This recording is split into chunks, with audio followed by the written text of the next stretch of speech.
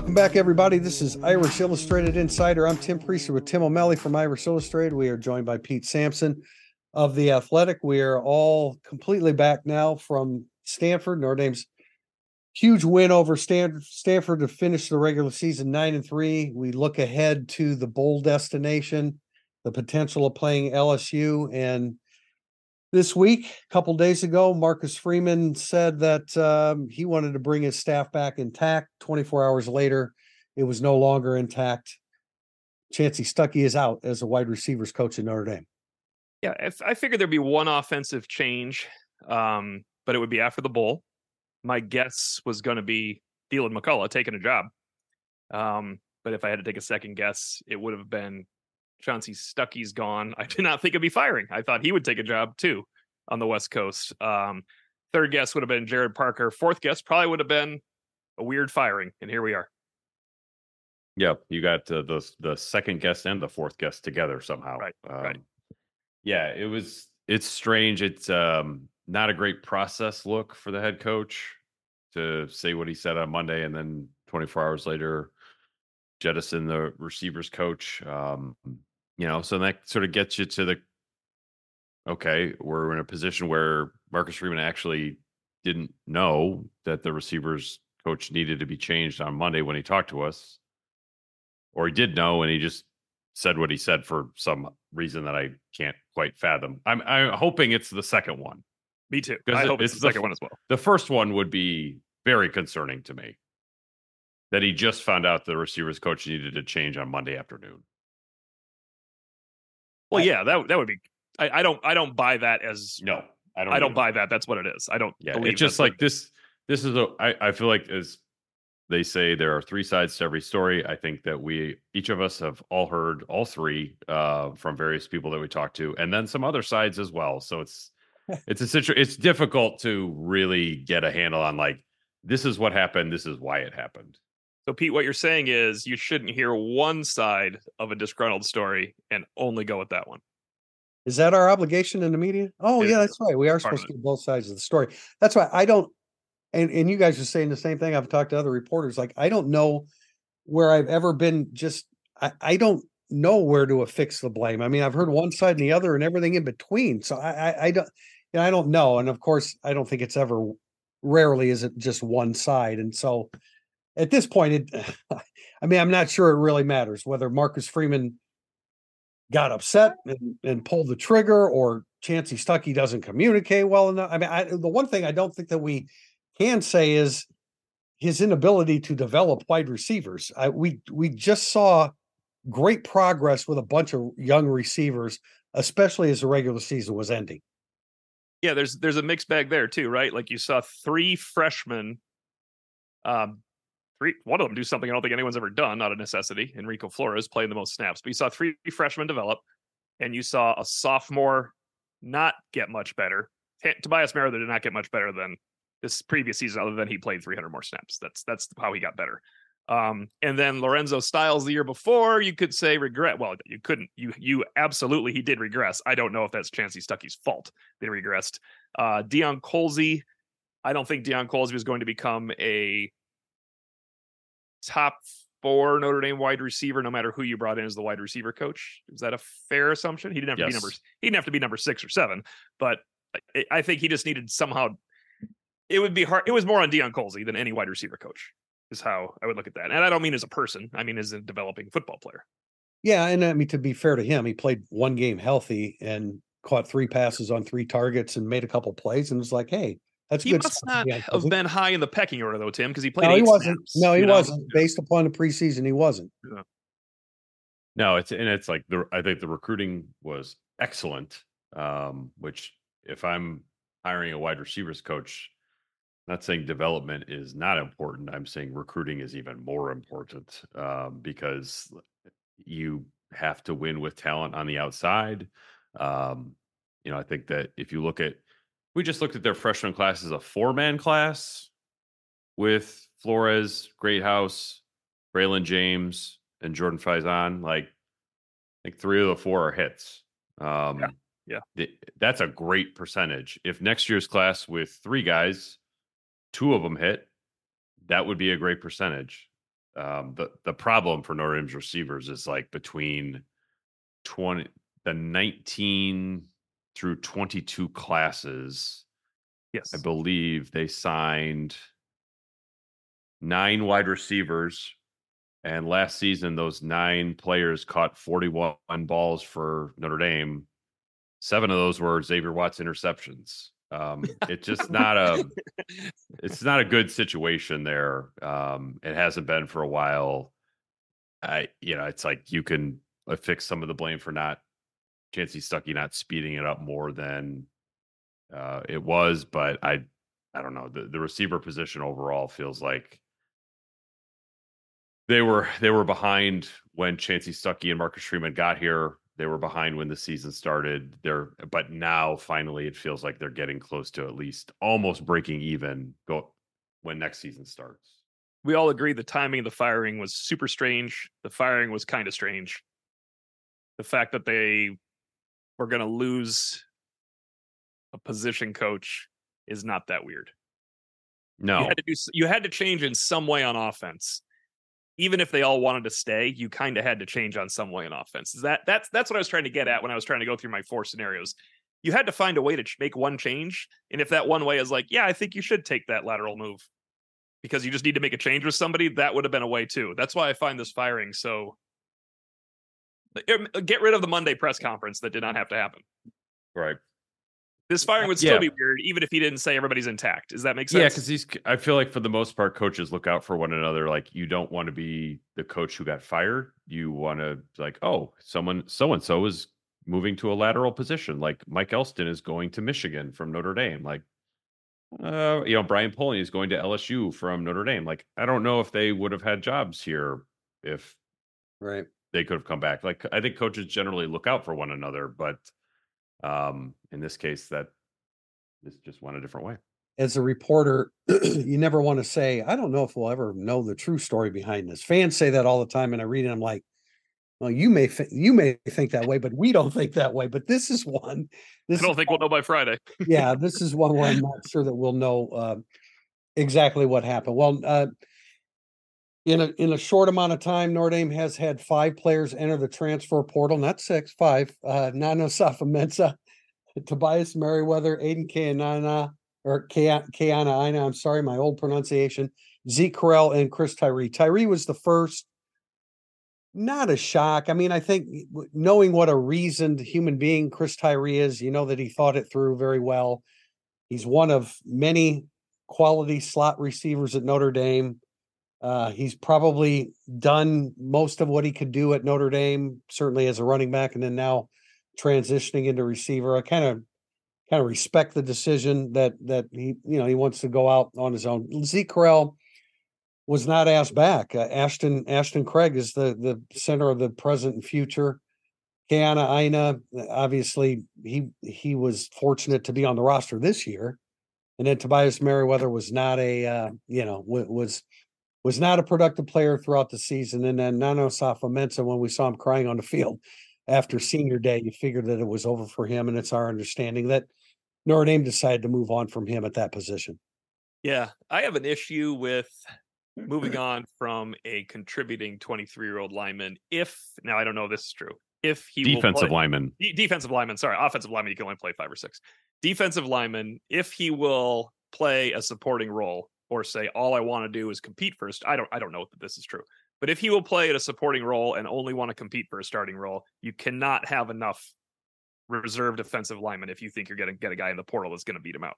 You can't. You absolutely cannot have enough Nano Safa-Mensahs in reserve on your team because you can play 9 guys at 4 positions or 10 guys. It looks like they're already looking at some transfer defensive linemen. Right, but they have to have them. They have to be better, and you know what? They can be better, and you could still have Nano Safa-Mensah unless they said you will not start. He goes, I'm gone. That's a different thing.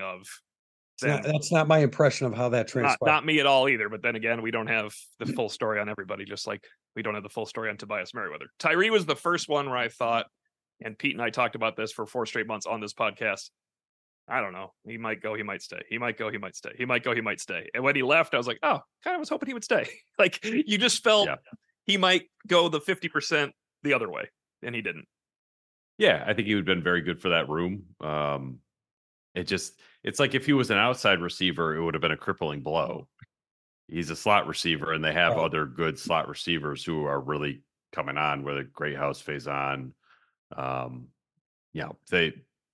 They're not going to be hurting for that position. So yeah, but I agree with O'Malley on Nana Safametz, especially because like he's a good locker room guy, right? Like there's no drama involved with him. They've had bad locker room guys go that could have been returning graduate students in the last 5 years. He's the best locker room guy, we're told. Yeah. He's by his position coach, by his coordinator, by his head coach. So it was a weird one for me. Who knows? Maybe he also wanted to play more, but he was on the list of captain candidates this season. I mean, he was on a legitimate list of candidates. I realized that they only picked 4. Yeah, I think if he was a better player, he would have been a captain. Like Tim, I think if he was as good as some of those guys, he would be an obvious captain. No doubt about it. So bowl destination LSU, everything's been pointing in that direction. I had an opportunity to watch quite a bit of film on them last night, and their offense is scary as hell, man. You got to be kidding me. We realize that Jane Daniels probably won't play, but when Daniels is on the field with those 2 wide receivers, Neighbors and Thomas, Neighbors is just you for a split second you think you might have him fenced in, and that split second is gone. He's tremendous. They've got a lot of pieces on offense, mainly in the passing game. They're god awful on the defensive side of the ball. They've got players you start to watching to think, wow, that's a good athlete. He's pretty good. Then you see game after game when they're giving up 500, 600. They gave up 55 points and 706 yards to Mississippi. So, they are really good in the passing game. They're pretty good in the running game. They're awful on defense. But LSU may not want to play Notre Dame, Pete Sampson.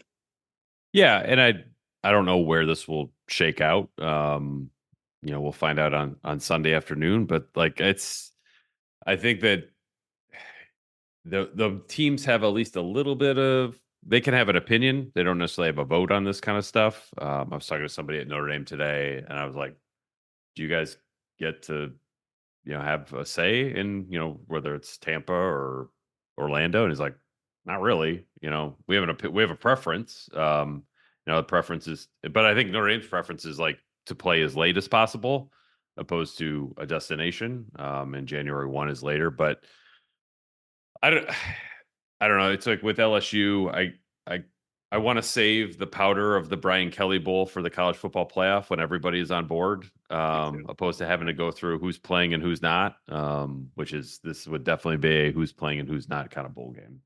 I do too. College football playoff is the best spot for it. As I said before our podcast, I'd be cool with a Fiesta Bowl matchup where, the likes of Jaden Daniels wouldn't play, but you get a little bit more action going when it's a major 6 bowl in that situation and those players want to attend.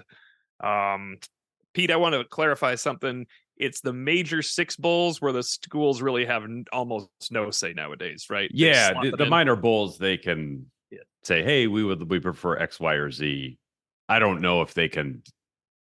I'm sure they could stomp their feet and decline an invitation if they really wanted to, but I don't think that happens a whole lot. And I think for Notre Dame's point of view, like, you have to be a good teammate with the ACC. I think the ACC is already doing you a solid with these bowl bid tie-ins. Like, I don't think you want to like rock the boat too much with that. We have, of course, we want to talk about Riley Leonard here during this podcast. We're going to push that back to segment 2, where we have lots and lots of questions and opinions about Riley Leonard. This first episode this first half of Irish Illustrated Insider has been brought to you by Underdog Sports. We see a lot of you are downloading Underdog, using the promo code, and having fun, which we love to see. If you haven't already checked them out, be sure to do so. It's super easy to use. You go on the app, pick whether your favorite players will have a higher or lower stat total than what is listed. For example, if Travis Kelce's numbers are set at 50 yards and Taylor Swift is in the house, you may feel confident he's going to be way higher than that number. Do that with 2 to 5 different players and you're in business. If you go 5 for 5, you can multiply your money times 20. So sign up today with promo code Irish and get your first deposit double up to $100.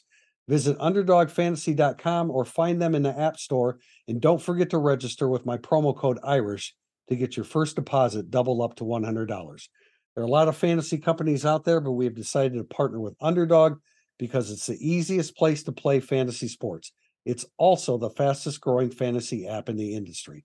You must be 18 or older and present in the state where Underdog Fantasy operates. Terms apply. Concerned with your play, call 1-800-522-4700 or visit www.ncpgambling.org. Second segment coming up, burning up the boards.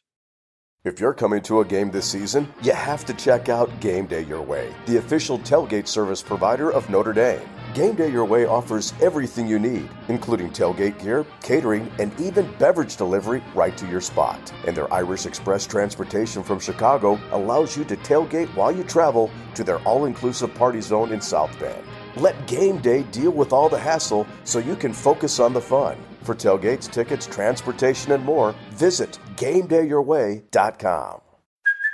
Hey, it's Kaylee Cuoco for Priceline. Ready to go to your happy place for a happy price? Well, why didn't you say so? Just download the Priceline app right now and save up to 60% on hotels. So whether it's Cousin Kevin's Kazoo Concert in Kansas City, go Kevin, or Becky's Bachelorette Bash in Bermuda, you never have to miss a trip ever again. So download the Priceline app today. Your savings are waiting.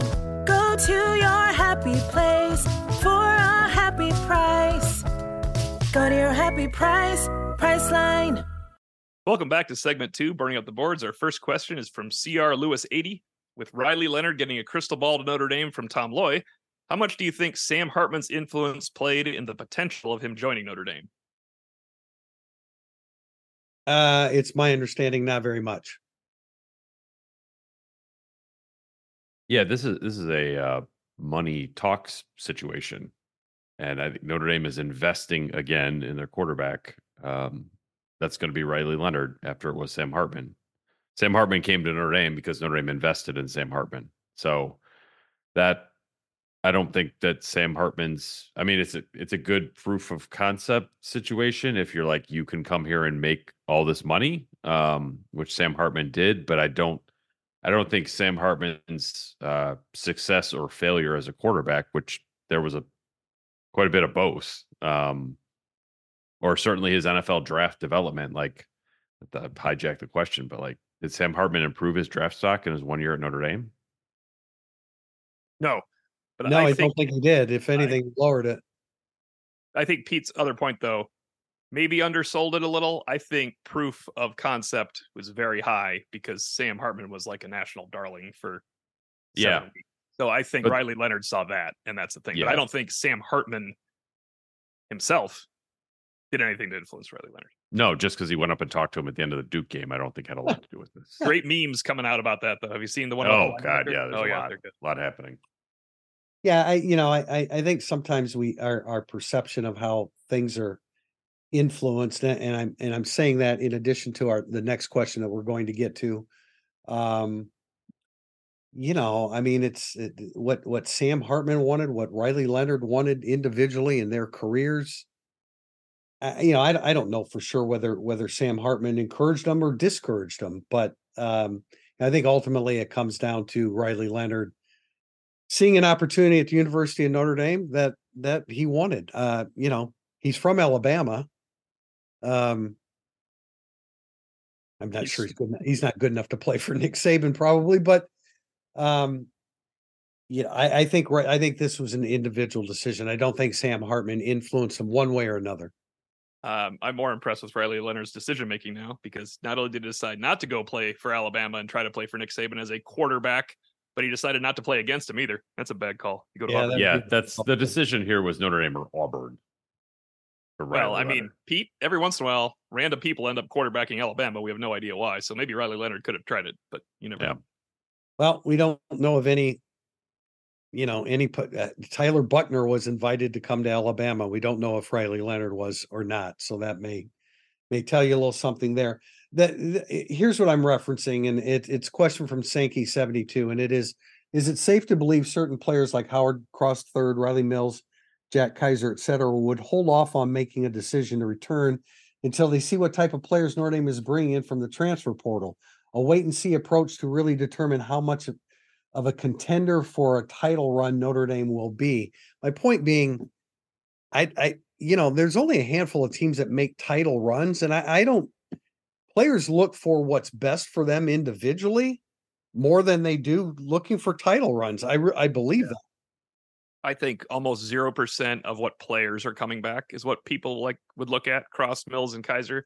I think there is a percentage, I don't know what to put on it, of strength and conditioning coach, the new strength and conditioning coach, and Al Golden coming back from those guys. I'm sure they'd love to play for Al Golden for another year because it would be year 3, especially Kaiser as a position player. And in other situations, your head coach, I mean, you would want to know if Marcus Freeman's coming back if you're these guys. I don't think they care if it's a player.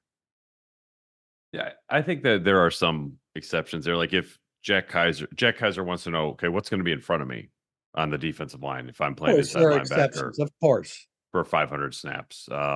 Jack Kaiser and Riley Mills are close. I don't think that one's going to make a decision because of the other one, but I think it helps in some way. But I think a wait and see approach.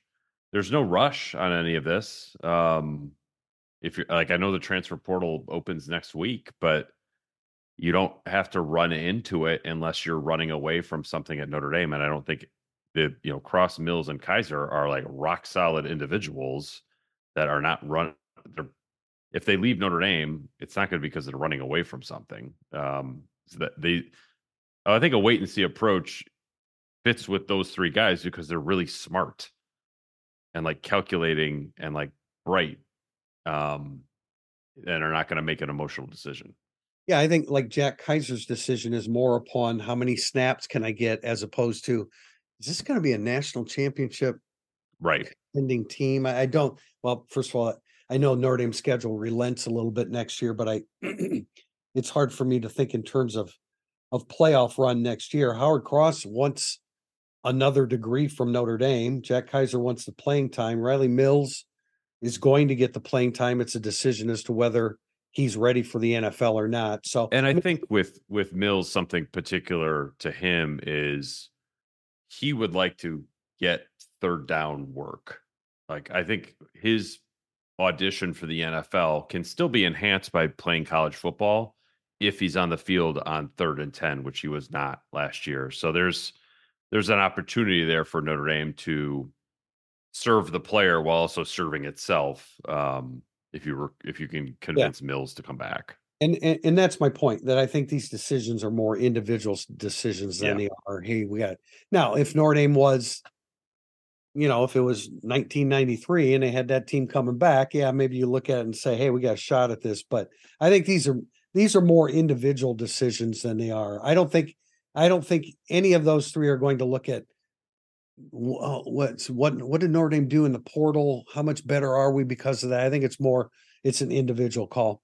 I think you make a good point about 93, because go to the flip side, Darius Walker made a decision because of what was coming back to Notre Dame. He had no shot at success. That's true. So he left. Mm-hmm. Josh Adams made a decision because of his knees, or his knee. They had a lot coming back in 2018. You could see very goodness, if not greatness, coming back in 2018. I thought it was good. It was a good question by Sink. Yeah, very good. Just trying to put some clarity on it. Question from Indy Bass 2001. Sell us on Riley Leonard. He was bad throwing against good teams in 23. Most of his passing stats happened against Northwestern, UConn, and Lafayette. He had moments mostly against bad defenses in 22. Why should we believe he can lead Notre Dame to a playoff appearance? You don't have to believe he can lead Notre Dame to a playoff appearance. I don't. Yeah, I don't. This isn't a Tim say your line from before the. Well, it's not. No, the choice is not between Riley Leonard and a potential Heisman Trophy candidate. The choice is between Riley Leonard and Steve Angeli. I think that's why they're going out in the portal. Right. That's the most cogent way to look at it. There's not. I think that some people think that Notre Dame's going to go in the portal and find Trevor Lawrence. That's just not happening. God, that would be so fun if that happened. Yeah, it really would. But that'd be a good thing for Notre Dame. Yeah, this is where Marcus Freeman has, I think, been very upfront on this, and I think we can all take it as at face value. If he can find a way to enhance his roster, he will do it. Yes, it doesn't need to be where we are 2-star at this position and now we're 5-star. It could just be we were 3.5-star, now we're 4-star, but it's the most important position on the field. So that's an enhancement. And this is a tangent, and we're just going to get asked this question 100 times, so I shouldn't have blown it up. I'm sorry. If people are worried about someone transferring, don't you think the coaches have thought of that? It's not like Marcus Freeman, Gino, and Jared Parker going, holy cow, we brought in a grad transfer and one of our backups decided to transfer? I thought for sure we are going to have 4 guys in this room. I can't believe this happened, man. No, I mean, look, can you imagine what a coaching staff has to do on a daily basis? You're constantly looking at the roster. Okay, now you find out that this guy may leave.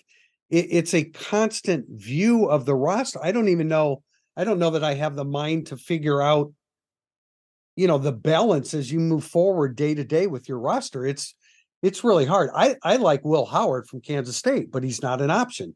I like Michael Pratt from Tulane. Yes. Apparently he's not an option. Well, I think my understanding is Will Howard was an option, and they prefer Riley Leonard. I'm not sure how to come to grips with that. I mean, he's clearly a better runner. I mean, I think they all have their assets. They like him better than Michael Pratt. I don't think Michael Pratt's an option. That's okay. All right.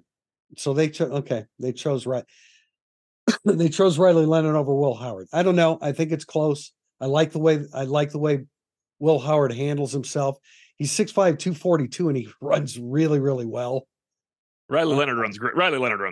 He runs great. No, they seem very, very comparable players to me. Howard and Leonard. Like, I think that you can build an offense around both of them. It's a different offense than what Notre Dame ran last year, which is like probably a topic for next week's podcast. But then you would say, then we would be saying, Will Howard, geez, he's playing in the Big 12 against those defenses. How can he only completed, I want to say 58%. And again, I would say that he's playing against the Big 12 is more impressive to me than ripping up the ACC Coastal. You like that Coastal division, don't you? It makes it sound so derogatory when you make it the Coastal part. Like there was no. Did he never play well? It is. It's meant to sound that way. You spit out the word Coastal. Yes. Did he play well against the ACC Atlantic or whatever the old division was called? Was there? No, he didn't. That's a powerful league. Because Clemson was in it. Like the SEC West. Okay. Yeah, I mean, look, Will Howard played at Texas this year. He was 26 of 41 for 327, 4 touchdowns, 1 pick, and a 33-30 overtime loss. That's the kind of game that he's played in that I just don't like. Riley Leonard, I guess you could say he played it against Notre Dame, but like he didn't play well. Right. I mean, I'll agree with you. Riley Leonard didn't play against a whole hell of a lot of good teams. Yeah. No, but if you want to be sold on Riley Leonard, he is tough as nails. He can help them win the Texas A&M game in Kyle Field starting the season. And 100%. He can help your offense move the football at a greater rate than it moved it this year, which we will get to in a later question. But as Tim said, he is not. The other option is not the Heisman Trophy runner-up. It's not wish upon a star here. It's football, and you get the best guy that you can get. Now imagine what people would be saying if we were sitting here talking about Michael Pratt and he played against South Alabama, Southern Miss, Nicholls State, UAB, North Texas, Rice, East. It's like the Sun Belt. It's like the Sun Belt Coastal right there. Do they have divisions? No. It's a different coast. Yeah, it's a different coast. All right. So Tim O'Malley, sell us on Riley Leonard. I did. I think he is tough as nails. I think he'll run great. He'll be a good leader on the field. He's gritty. He have moxie. Does he have any moxie? He doesn't have enough moxie for me right now, but no, he does have moxie. He probably won't fumble when he runs. Unfortunately, Riley Leonard on no play action pass concepts threw 17 touchdowns and 3 picks, and with play action pass, he threw 3 touchdowns and 3 picks. So everybody's dream of play action pass is out the window again next year. It's over. You mean he's not perfect? So the passing charts are pretty close between Leonard at 2022, of course, not his injured year, and Cam Ward, who we haven't really gotten into that much. They also eerily resemble Drew Pine, his final year at Notre Dame. Ward's pretty dynamic, but I think he's a little erratic, and I guess that's what we're saying about these guys too. But you're not going to Trevor Lawrence isn't walking through the door. I got one more selling point. I do not think playing against Riley Leonard is something a defensive coordinator wants to do. I totally agree with that. The thing is, I mean, I watched them in May, June, July, and then in preparation for the game, and it was like, man, you don't really want to face this guy. Yes, that's how I feel about it. I mean, you dig deeper, and I understand the completion percentage. I don't look. The kid was hurt against Florida State, and was it Louisville? I think it was Louisville. Yes, end of the season, and he played, and his numbers were horrible. And so you look at his numbers and say, well, why would they? Well, yeah, I would just dismiss. I don't know if you guys watched the Florida State game. I distinctly remember watching it and thinking like, holy crap, this guy is tough as hell. And was kind of willing them to stay. Like their defense also played really well, but just was doing enough to will them to stay in the game. Which he kind of did a little bit against Notre Dame, even though he was 12 of 27. Yeah, but he rushed for 88 yards, and that largely is what kept them in the game. He just is I think he's somebody that will keep Notre Dame in every game, which isn't to say that he's good enough to win every game. I thought that Sam Hartman would win games on his own against Notre Dame, and it would be for Notre Dame. It would be obvious why that didn't really happen. Riley Leonard feels like, I don't know, like Ian Book with another 4 inches taller. Just knows how to play. And we're just throwing out statistics because that's what we do. But you just watch him play, it's kind of hard to quantify why he's as good as he is. If I could, I mean, that's exactly what I wrote down to this question. It said, sell us on Riley Leonard. And the first thing I wrote down was watch him play. Yeah.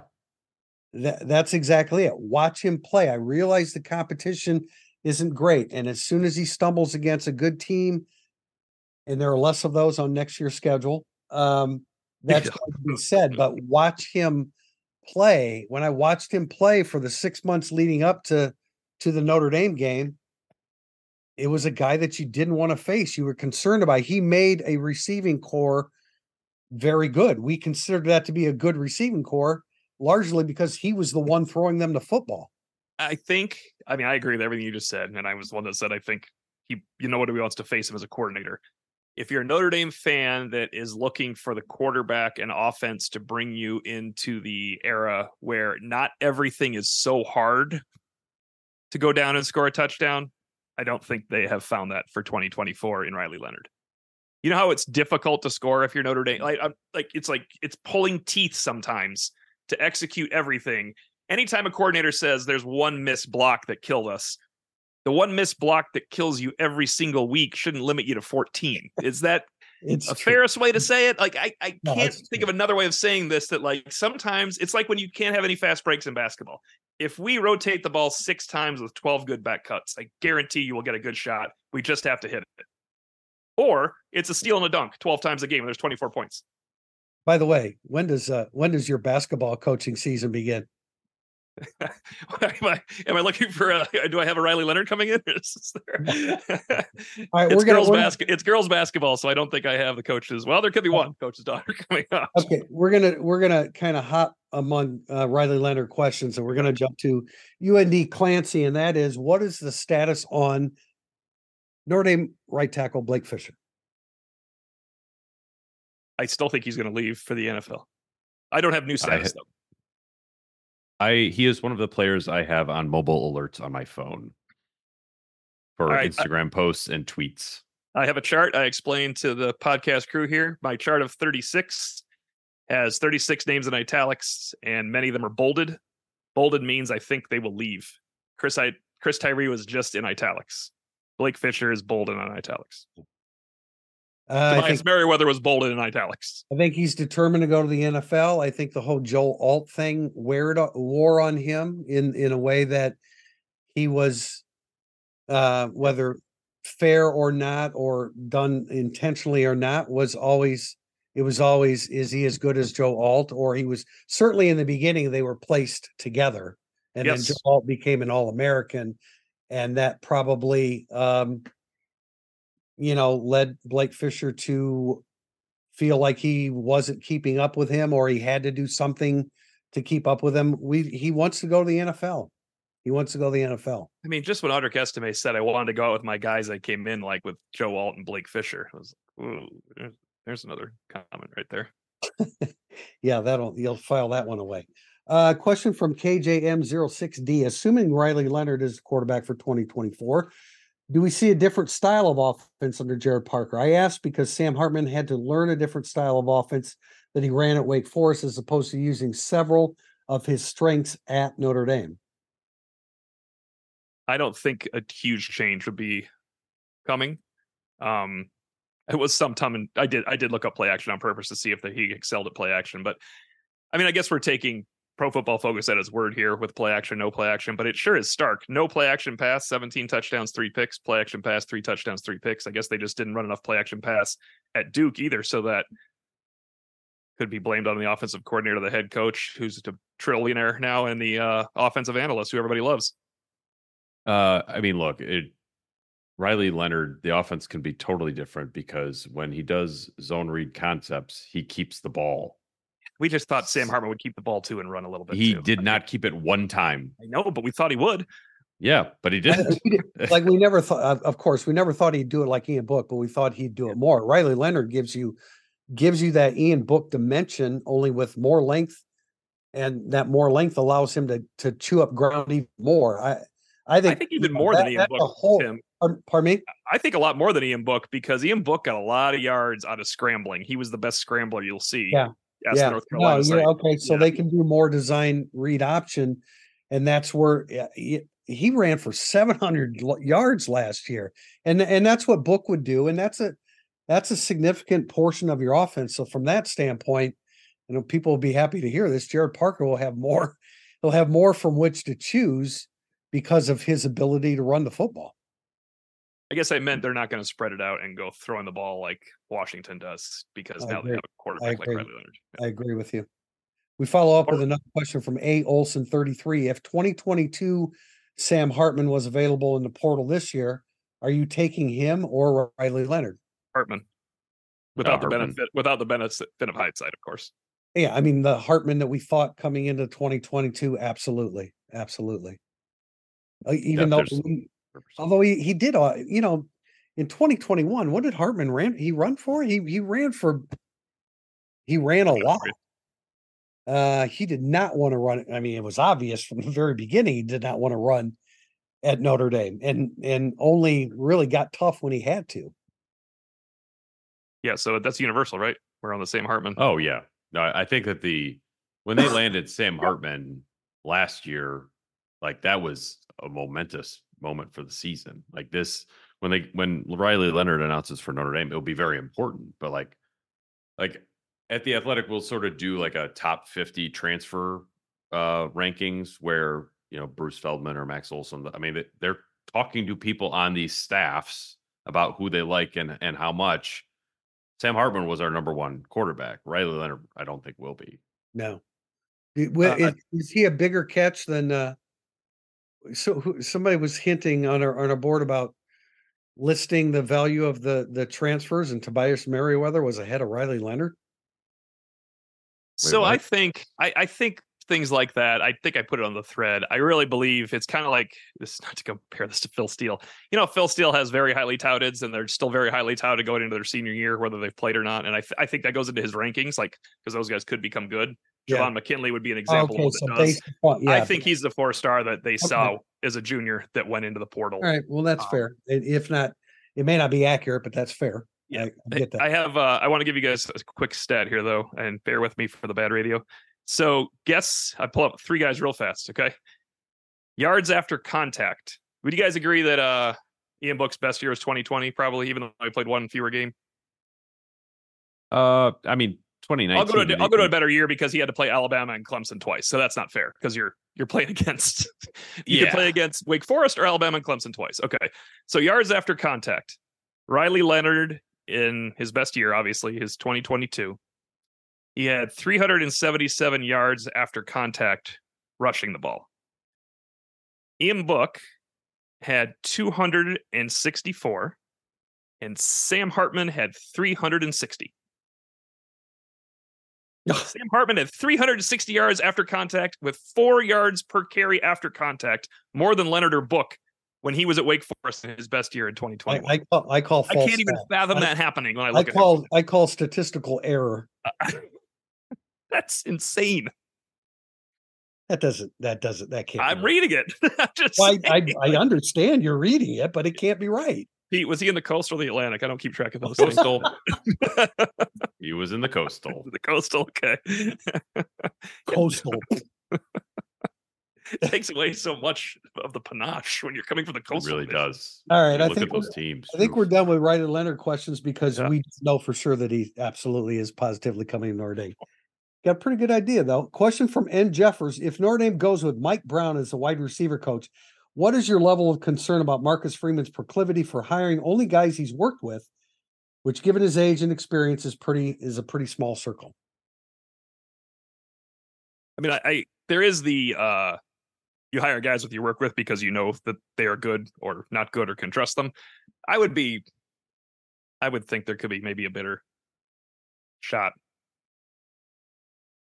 in terms of wide receiver recruiting in the future, as Pete says, than that hire. Yeah, I would say minimal. Like every receivers coach you are going to interview for this job, there's going to be like a resume line of a player he developed, who was like a 3-star that turned out to be an NFL draft pick. And at Cincinnati, they had that faucet on all time. Alec Pierce was really, really good, turned into a pro prospect. So I don't have a huge concern about it. Mike Brown has quite a bit of experience. Well. Like, look, if they end up with Jamarcus Shepard the second time around, that'd be great. But the number of quality wide receiver coaches out there is a long, long list. So I think that Notre Dame will do fine here. Do we have a percentage of, like all the other Power 5 schools, and who they hire and what their previous connection is with that coach? No, but I got a good question for you to flip this. Before the season starts, do you want Mike Brown as your wide receiver coach or Chancey Stuckey? Chancey Stuckey. Well, but that's not an option. So what's your point? Well, what was an option? This isn't like the Heisman Trophy winner. Who really is I know. I've already turned the page. He's not. I would say like one guy that would be interesting to me, and I don't know if he would do it, but like, do you call Darrell Hazel and see, hey, you've been out of coaching for a minute, former head coach, back to Ohio State with him, more experience, maybe a sounding board for Jared Parker. They work together at Purdue, so it's like you're bringing in somebody with a better resume and who can be a sounding board for you as an older coach. I don't know if that would work. I don't know if it would be interested. It'd just be something that I would at least consider. Well, then it would be criticized because it's a coach that's no longer, he's not working now. Is that correct? Yeah, I think he is retired. Okay, well, but it would be a guy that clearly Marcus Freeman has history with, and so that would be deemed. Having been in coaching, of course you want to surround yourself with people you're familiar with. And I understand that you need to cast a wide net. I get that, but that casting the wide net doesn't mean that the guy, you have a track record with somebody else. You know that you can trust. Notre Dame had no track record with Chancey Stuckey. They fired him after 2 years.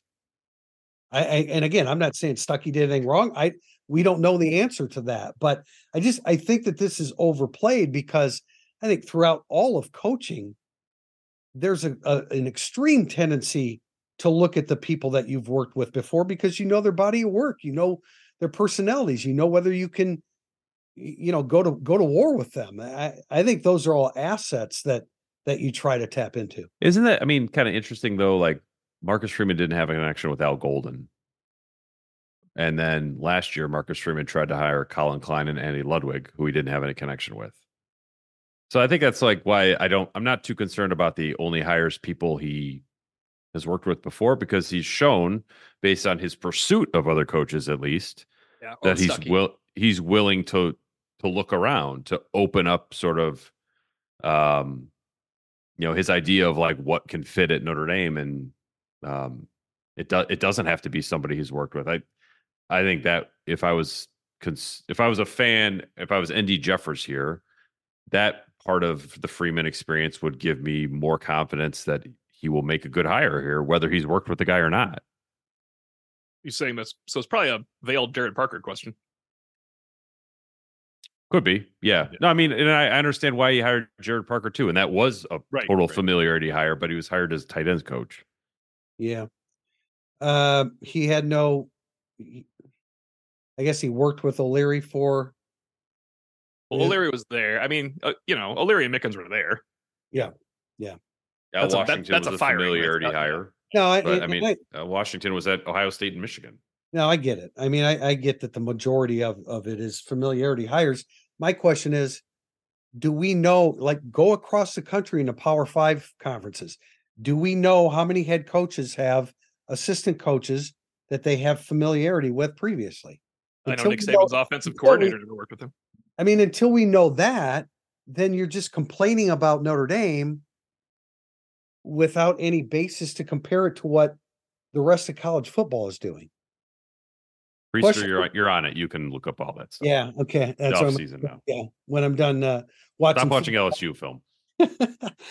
Question from Kaiser Wilhelm. There have been cases at other schools where players have entered the portal and then withdrawn their name and have been welcomed back with open arms. Are there any realistic candidates for that sort of decision this offseason? Again, there are only 5 guys so far that have put their name in a portal.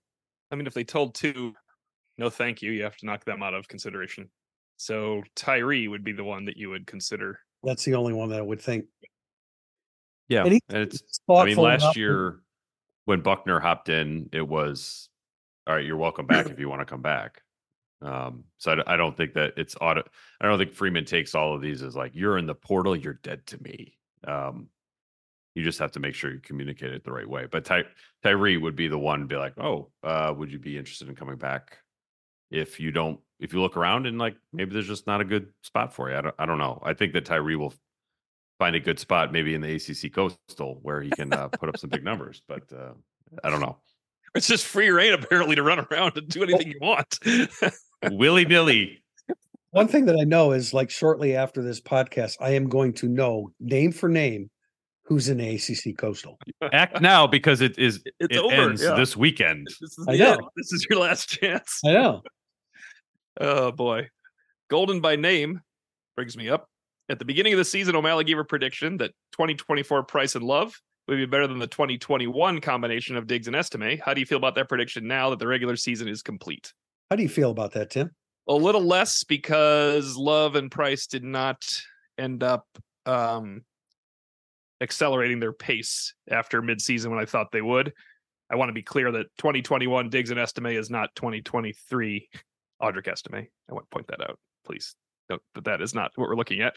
And actually, it's supposed to be 2022 Diggs and Estime. Kyron was 2021. But yeah, I still like Price and Love. I didn't like what I saw from Price at the end of the year with the pass blocking, and I mean, the fumble, he got drilled, I guess. But I really thought they'd get the ball more. In fact, I think I spent 2 separate pregame incident analysis saying I thought those 2 would get the ball more to supplement Estime, because, Notre Dame doesn't throw very well. So I thought they could be involved more in the running game and the short passing game. I don't know about Price. I thought his season didn't go the way that I thought it would have. I think Love could be freaking phenomenal here. Yeah, well, I do too. I mean, the speed at which he hits the hole is different than any other back on the team, Audric Estime included. So I don't know if that combo will be better than Diggs Estime in 21, but they might be. And it would not surprise me if Love put up ridiculous numbers. Maybe not next year, but his junior year is a huge season. I think Jeremiah Love's going to be great. I'm just saying 2024, these 2, I'm not sure they will quite get there, but I wouldn't back off it completely. I'm just a little concerned how Price this year went.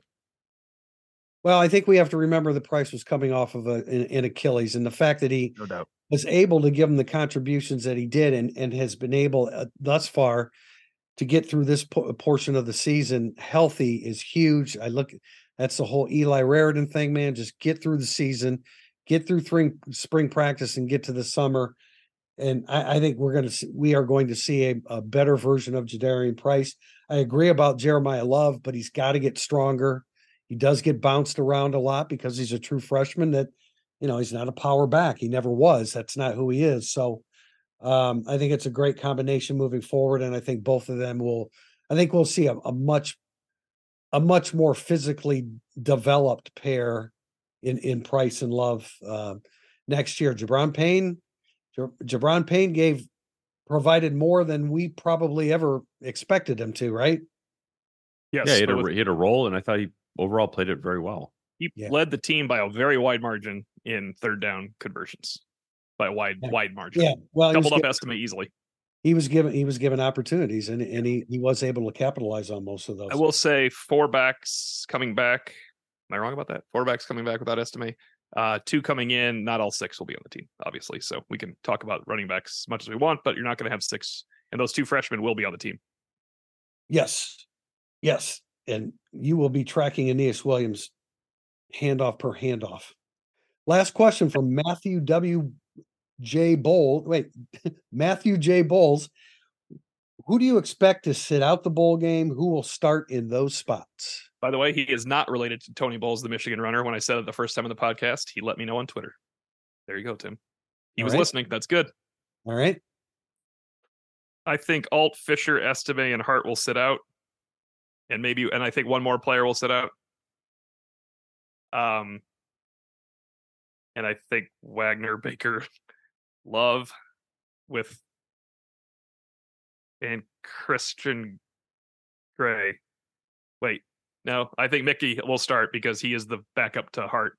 And that's a very bad coaching move if you catch my drift when the portal's open, if he doesn't start the game. Yeah, I would agree with all that. Baker, Wagner will start at tackle. Don't want to play LSU? You better get Christian Gray in there. He'll play a ton, right? He'll play a ton. Yeah, he'll play a ton. It's a tough matchup. It is and I know that when I was saying I want Notre Dame to play LSU, I get it. I want the greatest challenge because it provides the greatest reward. But man, that is I don't, and it's great on great. It's LSU on offense, and on the defensive side, Notre Dame is tremendous. But you tend to, and you see this in the SEC a lot, when it's great offense against great defense. I take the great offense because it's just so extreme, and we're probably not going to see Jaden Daniels, so that changes it. You lose the running aspect of it, which he is just absolutely a sensational football player. His running ability, his cutting ability. I want to take something back. I misspoke. I don't think Joel will sit out the bowl game. I don't think he is. I don't think he will either.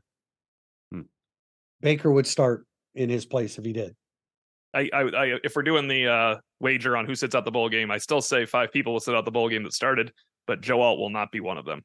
I think Alt will play. Unless, that goes out the window if you get to some weird team that doesn't matter at all whatsoever and all that kind of stuff. But if it's LSU in the ReliaQuest Bowl, I think Joe Alt will play. Pete, final thoughts? I'm just going to keep agreeing with O'Malley on this one.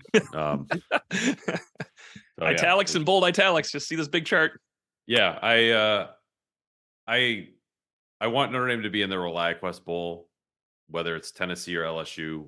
I think both would be very entertaining. One of them for reasons that have nothing to do with the players on the field themselves. But I'm still like, if Notre Dame can get to 10 wins, I don't, it's still significant.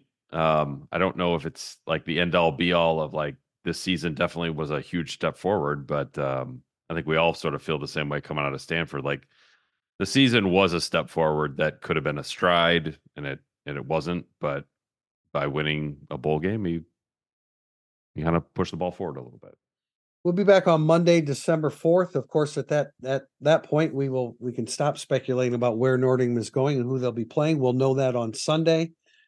Until then, this has been Irish Illustrated Insider. Thanks for joining us. You can read and hear everything that comes out of Irish Solicitor on irishillustrated.com. Thanks for joining us. Until next week.